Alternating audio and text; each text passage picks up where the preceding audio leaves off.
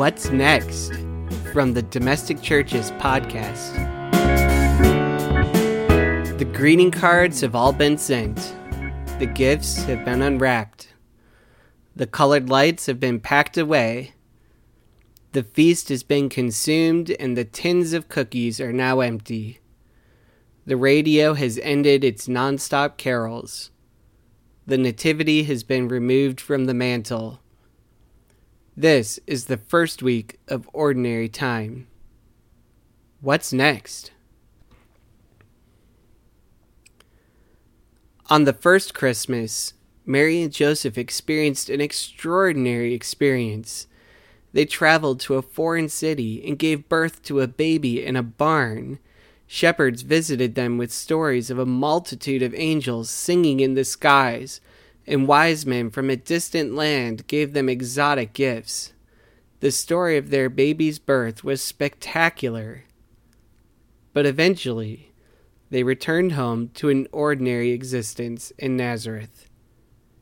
What's next? Several years ago, my wife and I were in the hospital with our first newborn baby. We had visitors coming in and out of our postpartum room every day.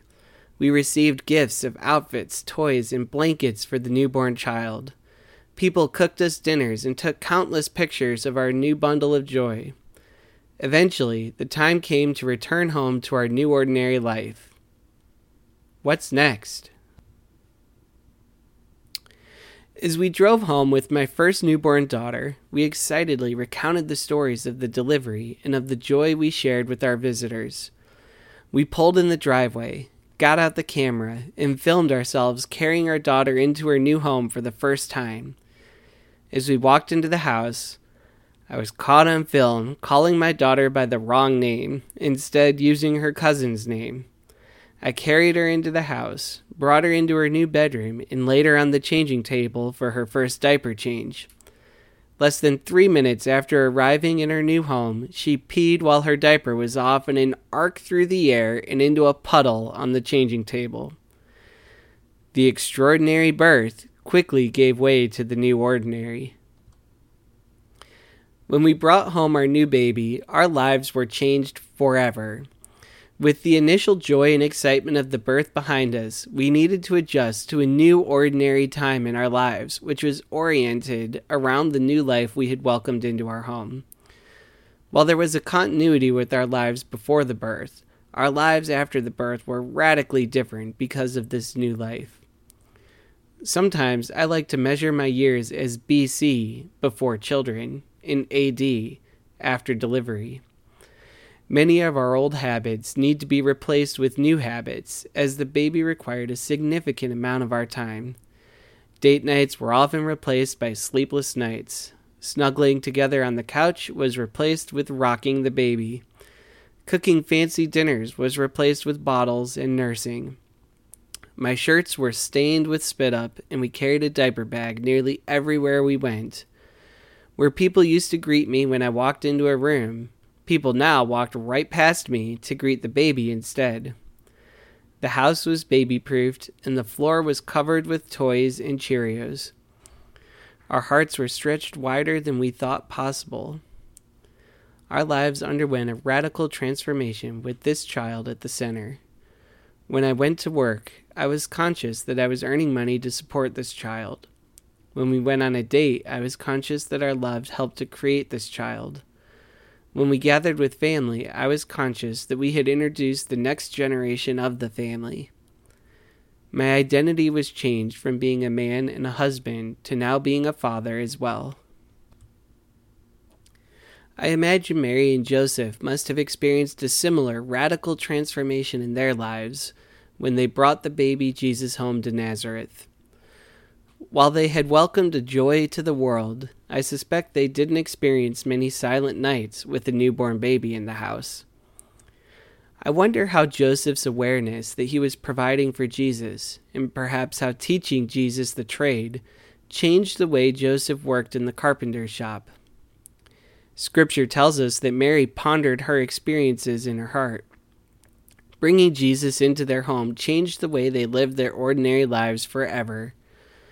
While they may not have had Cheerios spread across the floor back then, and they probably didn't complete paperwork for FMLA in the weeks after Jesus' birth, they probably had many other experiences of parenting a newborn baby in common with my wife and me.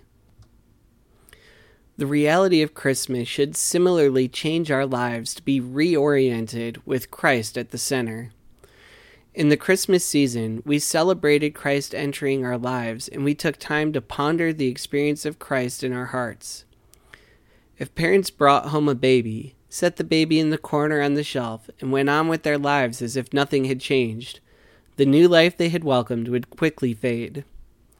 If we take down the tree and pack Christmas in boxes in the basement and leave our awareness of Christ's presence in our lives with those boxes in the basement, then the life of Christ will quickly fade from our lives. Our habits need to change in response to our relationship with Christ. We may need to break sinful habits that are not conducive to life with the Christ child in our homes, workplaces, or schools.